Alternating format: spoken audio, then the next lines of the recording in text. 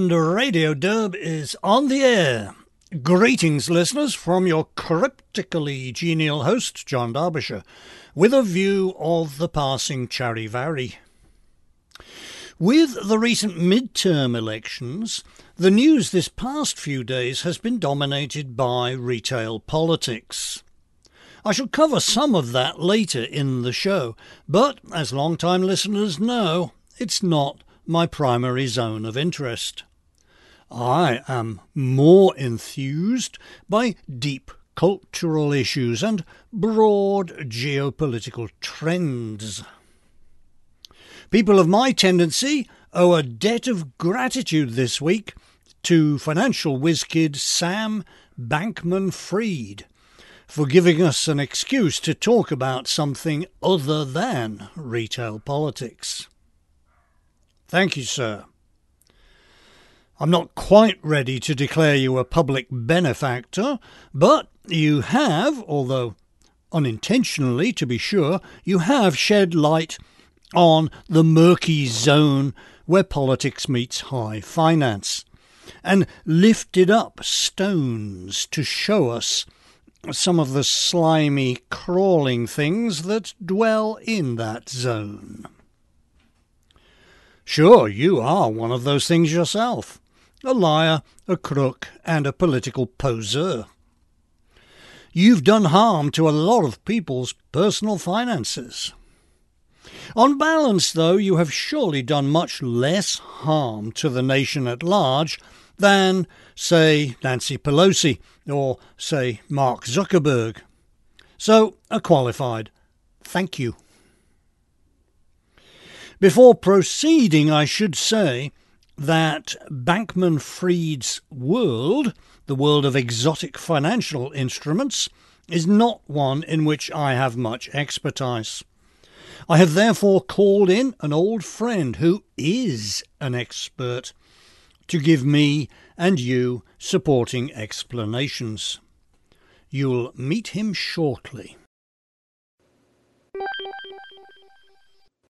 So, what about this whiz-kid Sam Bankman-Fried, SBF to his friends, when he used to have friends, and his cryptocurrency exchange FTX? In case you missed it, the exchange filed for bankruptcy last week. It's not clear how much of investors' money turned into dust, but FTX was valued at $32 billion earlier this year, so we're in that ballpark. That's investors' money, mind. If every single living soul in the USA, man, woman and child, was an investor, a $32 billion loss would be $100 per head. That's a lot of money. Before he founded FTX in 2019, SBF and a friend had founded a trading firm, technically a market-making hedge fund, named Alameda Research. Alameda has also gone bust. Just keep clear the distinction in your mind between the two. FTX was an exchange, like Coinbase, buying and selling cryptocurrencies for you and me. Alameda was a hedge fund, applying complicated trading strategies to all kinds of financial instruments in order to build portfolios for wealthy and presumably sophisticated investors and institutions. Apparently, funds were flowing more freely than they should have been between FTX and Alameda, between the crypto exchange and the trading firm. There's talk of investigations, extraditions, and, of course, lawsuits. There's a political angle too. SBF was a big donor to woke causes and progressive politicians. Yes, I worked on Wall Street for 15 years. so I can understand the ins and outs of the FTX collapse, right? Wrong. 1. The firm that I worked for most of those years was an old-style conservative bond brokerage that didn't deal in anything more exotic than options, swaps and repos. When someone like SBF showed up, our managers politely listened to his sales pitch and then politely showed him the door. 2. I was a back-office cube jockey, not a trader. When I phoned through to the trading floor, the commonest thing I heard was, "Can't talk, I'm trading." 3. I quit that job 21 years ago, and finance has gotten considerably more exotic since then. Cryptocurrency in 2001 was a theoretical talking point for financial geeks to amuse themselves with over after-dinner drinks. Today, as we've seen, it's a billion-dollar business. Fortunately, I have a friend, Tom Costello, who lives and breathes this stuff. In fact, he's written a book about it, titled The Front Office, which you can find on Amazon. Tom is currently a principal at Bedrock Digital Assets, a crypto hedge fund. Tom's offered me an explanation, so I'm going to hand you off to him. Before doing so, permit me some introductory remarks. First, let me say that when we use material like this from friends or correspondents, we keep the source strictly anonymous, unless we have explicit permission to give names. Tom has given me that permission. I wouldn't name him or his firm otherwise. Second, a great many very sophisticated people in the financial world still, after 20 years, refuse to take crypto seriously. My own investment advisor was one such. When I told him I'd acquired some crypto, he gave me a lecture about what a scam it all was.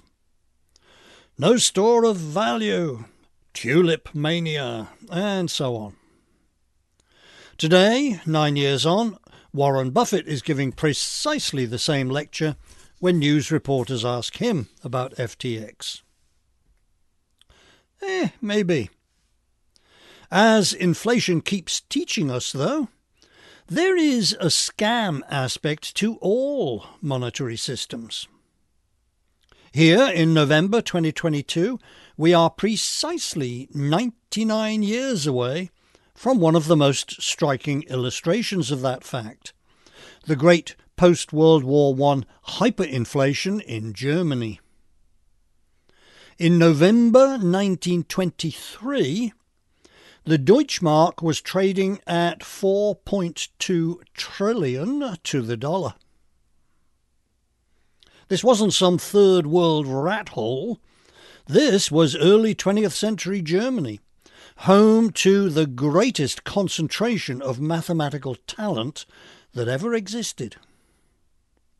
So, just be a little cautious when talking about stores of value and tulip manias. Shortly after the FTX news broke, I was in conversation with two gentlemen, both with decades of experience in high finance. I asked them for investment advice. Gent A said I should buy oil. Gent B said, quote, gold coins and ammo. Third, Tom's account of the FTX fiasco is heavy with high finance jargon. Those who understand will understand, and possibly benefit. Those who don't will at least get a feel for what a deep and muddy pond SBF was splashing around in. This is not your dad's high finance. It's certainly not your granddad's. The securities business has come a long way from the days when it was mostly trading stocks on margin through a broker with an office in Manhattan, a house in Westchester County, and a degree from Wharton. High finance today is way more global and way more mathematical. Forget about Wharton. Your broker today more likely graduated MIT, as SBF and the CEO of Alameda both did. When I acquired my math degree in 1966, we were told that a math degree was good for just two career paths: schoolteacher or actuary. "Nobody ever got rich on mathematics," says a character in a novel I wrote. And that was still the common opinion in 1970, when my character spoke the words. Then, through the last quarter of the 20th century, things changed completely. Financial pioneers with math degrees, people like Jim Simons, rode the IT revolution to stupendous wealth. The downside to all that for us opinionators is that when players in that world generate big headlines, as SBF has been doing this past few days, it's awfully hard to explain their work. Even with a good background in math, I don't understand more than half of what these guys do. Indeed, Caroline Ellison, the CEO of Alameda, has a better math degree than mine. Yet, according to Tom Costello, as we shall see, she didn't understand what she was doing. So, I'll hand you off to Tom. I have edited his explanation down some, but it's still rather long, so I'll give it its own segment. Here's Tom Costello's account. Long quote. 5 years ago, SBF and a friend founded a market-making hedge fund named Alameda Research, headquartered in Hong Kong and specializing in cryptocurrencies. Then, 3.5 years ago, SBF founded FTX, a crypto exchange headquartered in the Bahamas. So now he has a hedge fund and a crypto exchange. Shortly after founding FTX, SBF decided to issue his very own cryptocurrency, called FTT, designed to be pegged to the dollar and to facilitate trading in a non-dollar format on the FTX exchange. The exchange issued billions of FTTs, and they began trading on multiple exchanges. FTX used these FTTs to fund Alameda, the hedge fund. Unfortunately, Alameda was run by totally inexperienced traders. The CEO had a total of 19 months in institutional finance and no real training in the field. And since market making is inherently a short volatility position, much mayhem eventually ensued. Alameda, funded with FTTs, basically credit, was trading FTT on Binance. Binance, that's a major other crypto exchange based in the Cayman Islands, and on FTX. SBF was hopping about, trying to be a megalomaniacal hero in the crypto world. Over time, however, Alameda had been doubling down on any losing trades and covering by expanding their credit. That eventually put them in a highly leveraged position with massive mean reverting trades on FTT. The CEO of Binance, a Chinese-Canadian fellow known as CZ, found out about it somehow.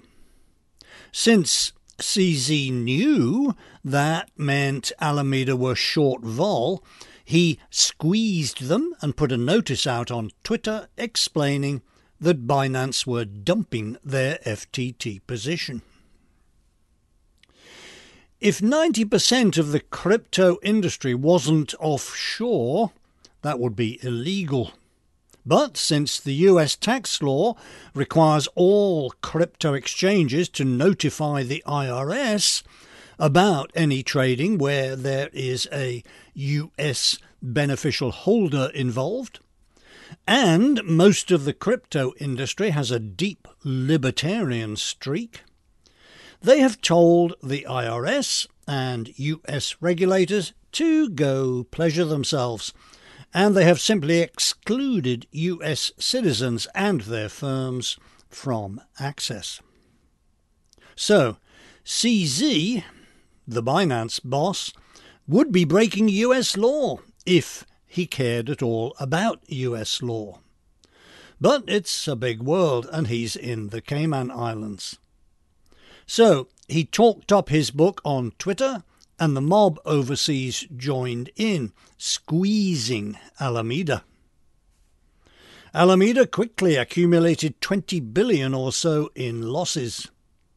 Since most of that money was borrowed from the FTX exchange as, quote-unquote, margin lending, where FTTs had been posted as collateral, the more they tried to roll up their position to cover their losses, the more downward pressure they put on the FTT's price, and the more stress they put on the exchange and its ability to meet its demands for liquidity by clients.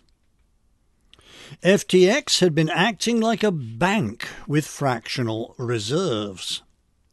But they weren't a bank, and they had no regulations or cap requirements, no lenders of last resort, like the Fed is for US banks. That they thought they could pull it off is the fault of SBF and his hubris. That Alameda failed on a short gamma trade is the fault of the adolescent and utterly unqualified CEO, Caroline Ellison. She had a total of 19 months at quant trading firm Jane Street, which makes her unqualified as a senior analyst, let alone as CEO of a quant hedge fund.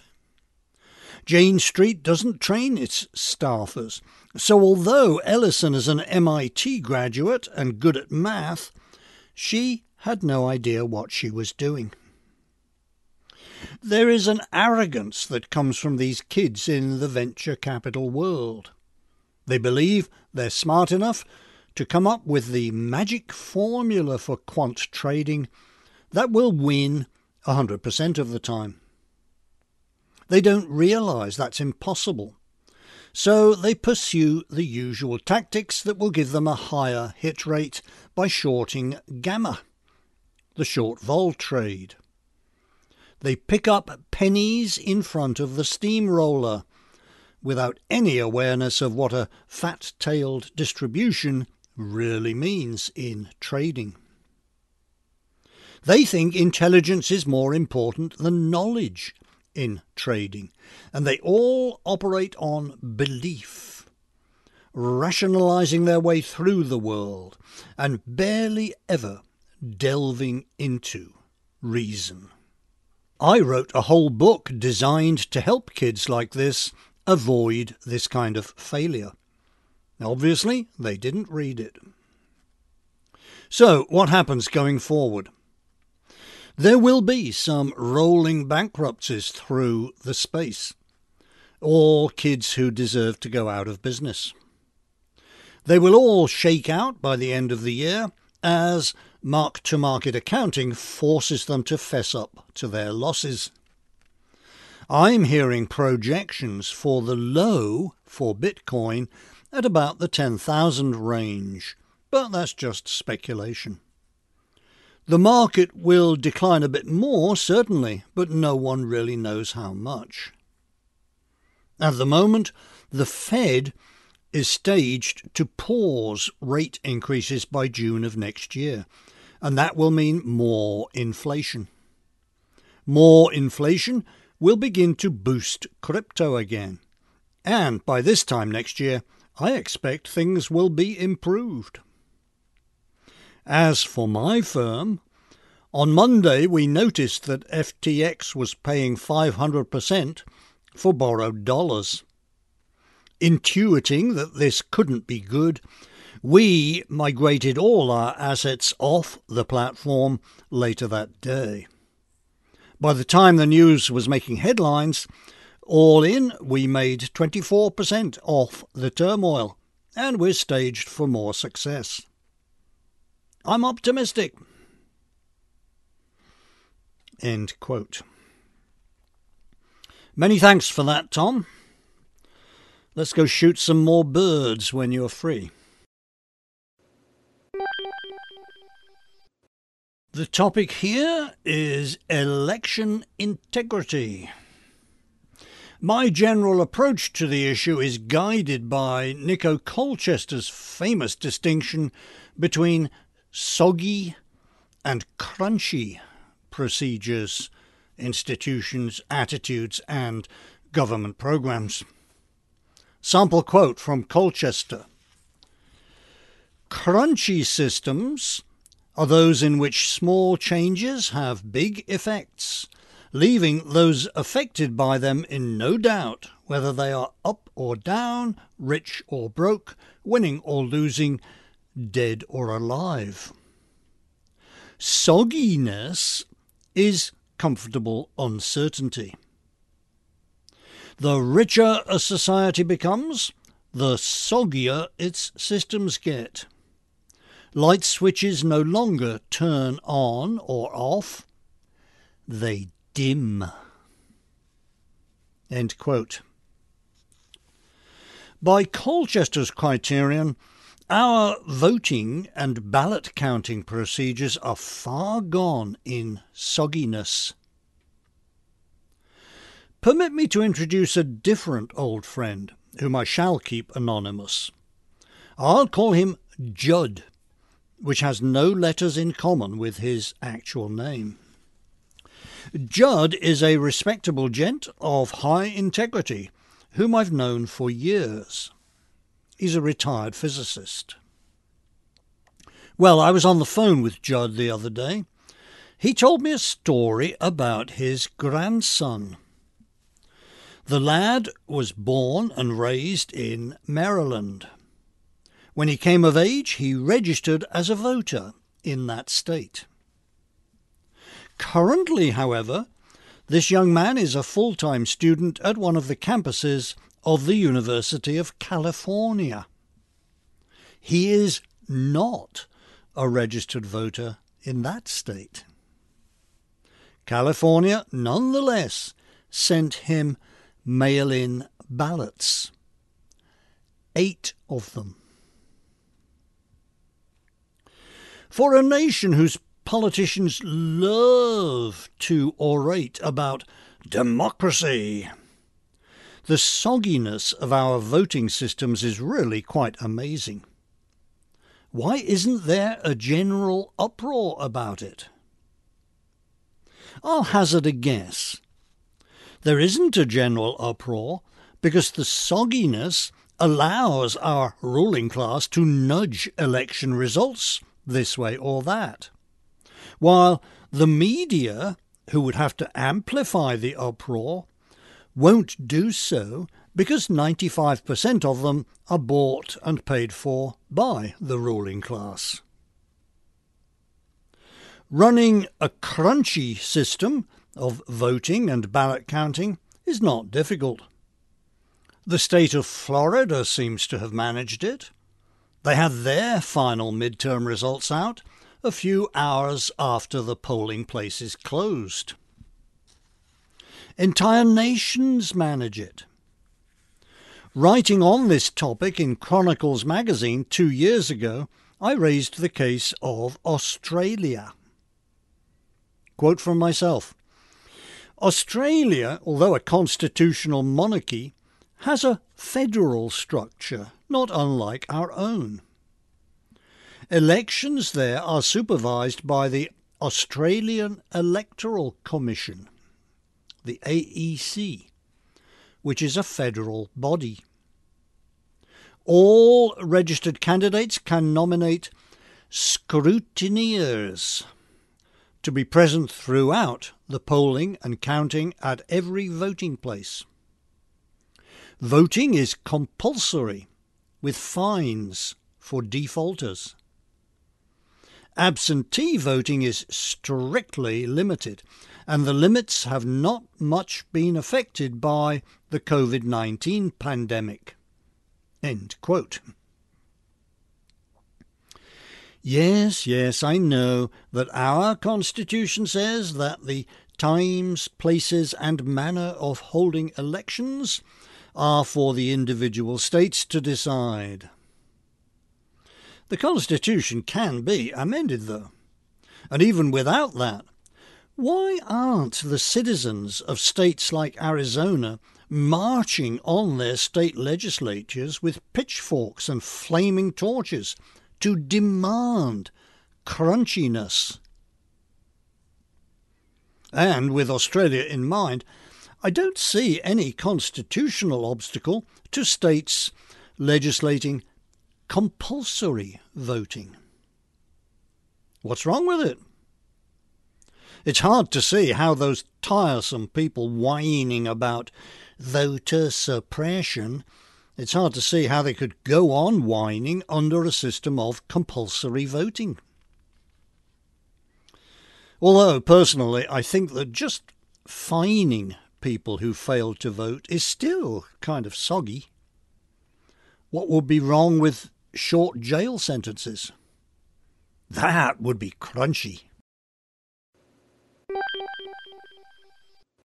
In last week's podcast, I spoke about the big layoffs of tech workers at Elon Musk's Twitter and Mark Zuckerberg's Meta, and about the howling and weeping over the fact that so many of those laid off were guest workers on H-1B visas.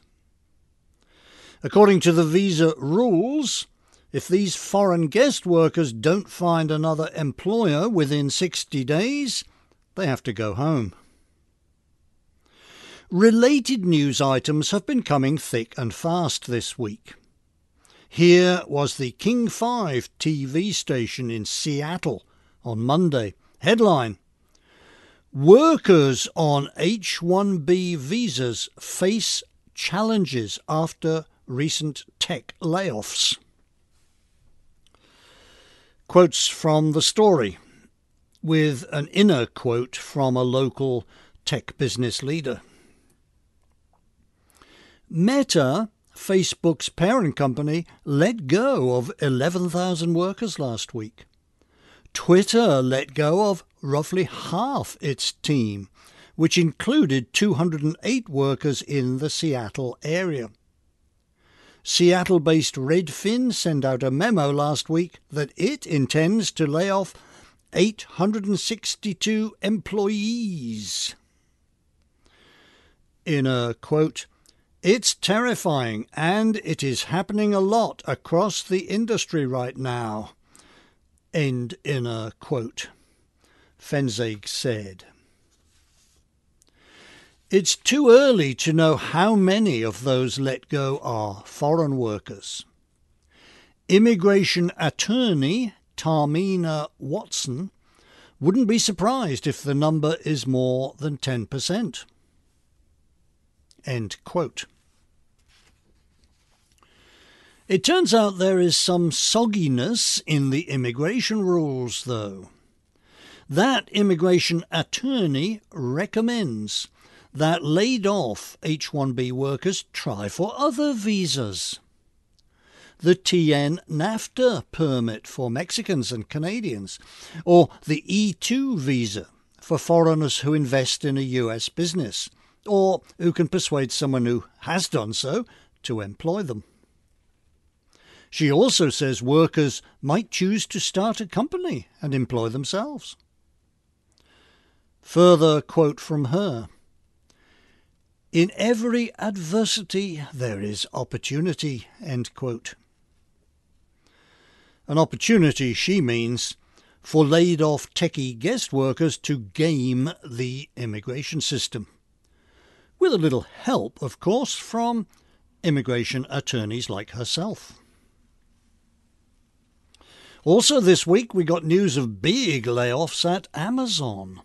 10,000 employees to go. A lot of these, although we don't know how many, are techies supporting the Alexa voice assistant software and Amazon's cloud gaming service Luna.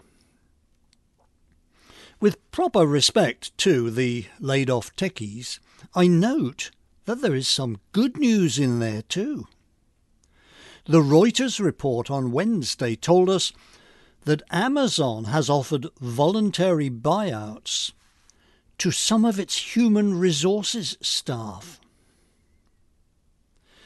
Dare we hope that means pink slips for some of the diversity, inclusion and equity parasites that big companies have been loading up with since the Great Awakening of 9 years ago? I think we dare. Fortune magazine ran a report, also on Wednesday, under the heartwarming headline, "Tech layoffs are disproportionately hitting HR and DEI teams. That could spell trouble for companies." Quote, "Tech layoffs are decimating human resources and corporate diversity teams." End quote.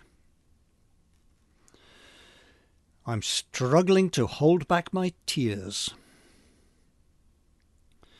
The sympathy emanating from these stories is, however misplaced, is at least being directed to foreigners who are here legally.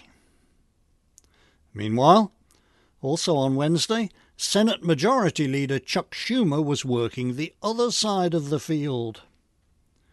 Here he was, addressing a gathering of illegal aliens outside the Capitol building. Now more than ever, we're short of workers. We have a population that is not reproducing it on its own with the same level that it used to. The only way we're going to have a great future in America is if we welcome and embrace immigrants, the dreamers, and all of them, because our ultimate goal is to help the dreamers, but get a path to citizenship for all 11 million or however many undocumented there are here. And now, our closing miscellany of brief items.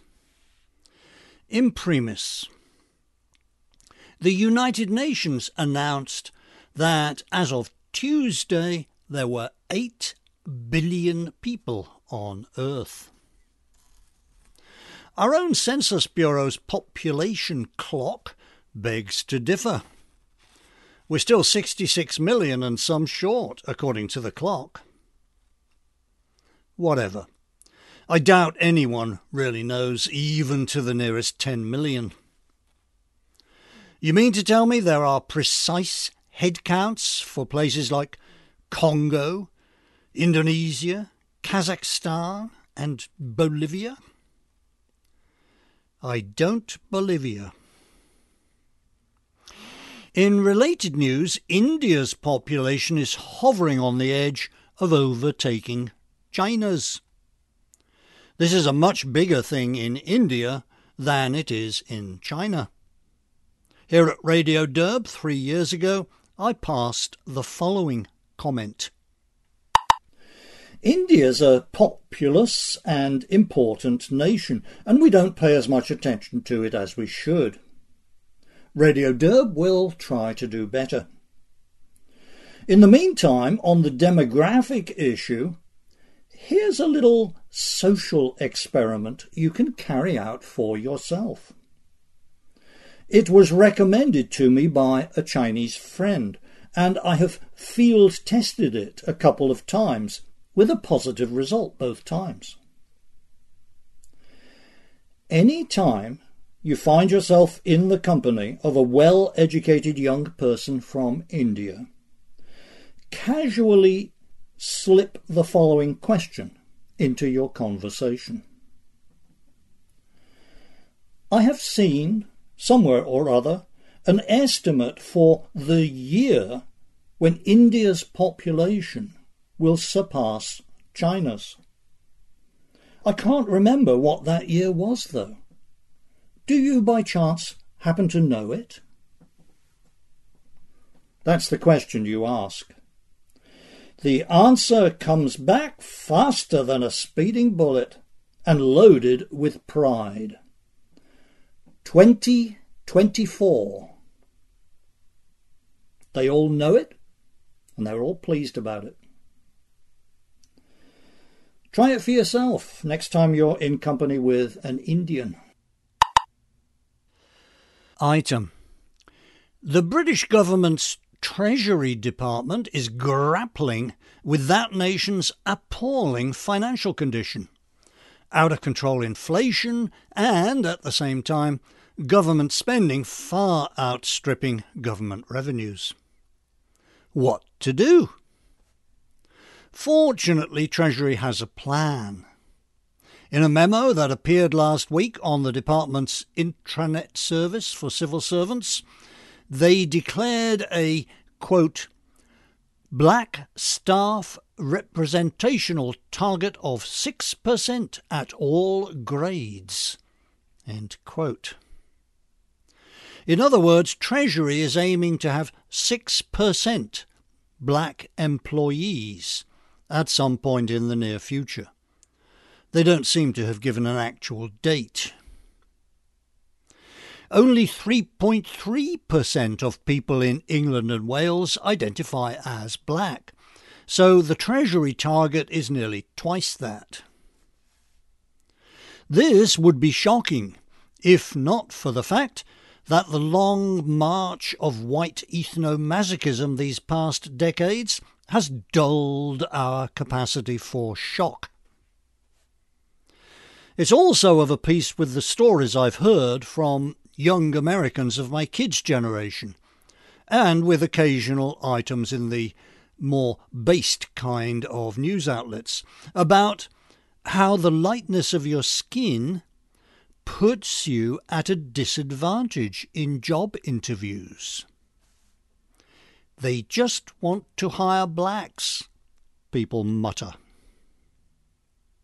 I would actually prefer it if the jobs listings were honest about it and included a line saying, "No whites need apply." I suppose it would cause a fuss, but at least there would be a net reduction in the quantity of hypocrisy in the world. And it would save white job seekers wasting their time attending interviews at companies that don't want them. Item. Here's an organisation clearly out front on the race issue. The Girl Guides of Canada. Tuesday this week, they told us on Twitter that their junior programme for 7 to 8-year-olds will no longer be called Brownies. Tweet from them. Tweet. We have heard from racialised girls that this name has caused them harm. End tweet. That's just one more disappointment from the Girl Guides for me. I grew up in England before 1971, when the nation's currency was changed from the dear old traditional pounds, shillings and pence to something more cool, up-to-date, European, decimal, and easier for politicians to devalue. Back in those pounds, shillings and pence days, the lassies used to go door to door selling cookies that their group had made. They would ring the doorbell, you'd open the door, and there was this cute little pre-teen lady in her Girl Guide uniform chirping, "Please give a shilling to a girl who is willing." I always did. Innocent times. Item. Our President has been on the road. Last Friday he attended the COP27 climate change show in Egypt, presumably to boast of how, in fealty to the cult, he had destroyed American energy independence. Saturday it was over to Cambodia for the gathering of ASEAN.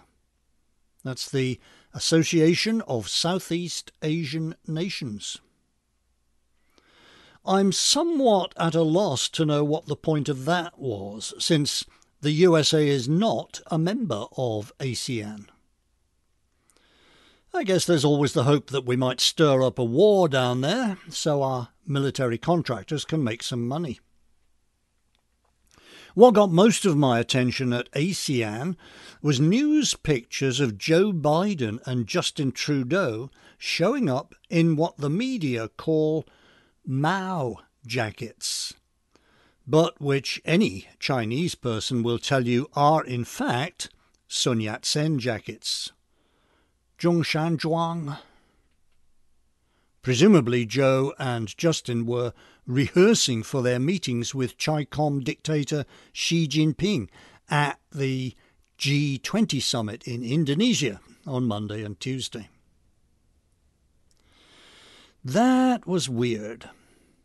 Fortunately, their people found out in advance that Xi himself would be wearing a regular Western-style suit and tie, so our North American leaders had time to figure out some other way to ingratiate themselves with the boss. Item. Remember Watership Down? Richard Adams' novel about a band of rabbits struggling to preserve themselves and their families against assaults on their territory? Published just 50 years ago this month, it was a surprise bestseller, and it spun off a movie and at least one TV series. I am sorry to record that my main Watership Down memory is of the joke that was going round when the movie came out. You've read the book, you've seen the movie. Now, eat the pie. That's all, ladies and gentlemen. Thank you for listening. And if you haven't yet got your Thanksgiving fruitcake in, there is still time. If you ever attended a course on the history of music, or listened to Professor Greenberg's lectures from the Great Courses Company, you know that the year 1750 was a major milestone. That was the year Johann Sebastian Bach died. And that same year is taken, as a matter of convenience, to mark the end of the Baroque period in Western music. The Baroque period, think Handel and Bach, was followed by the Classical period, think Haydn and Mozart. When Bach died in that year 1750, he left behind a major work, The Art of the Fugue, that had never been performed and perhaps wasn't meant to be performed.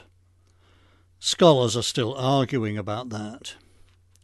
They're also arguing about whether or not the manuscript music of The Art of the Fugue is complete. I'll leave you to look those arguments up for yourself if you feel inclined.